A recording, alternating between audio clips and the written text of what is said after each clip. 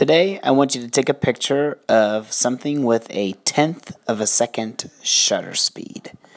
And just kind of adjust all your other settings to make that one setting work, a 1/10 of a second.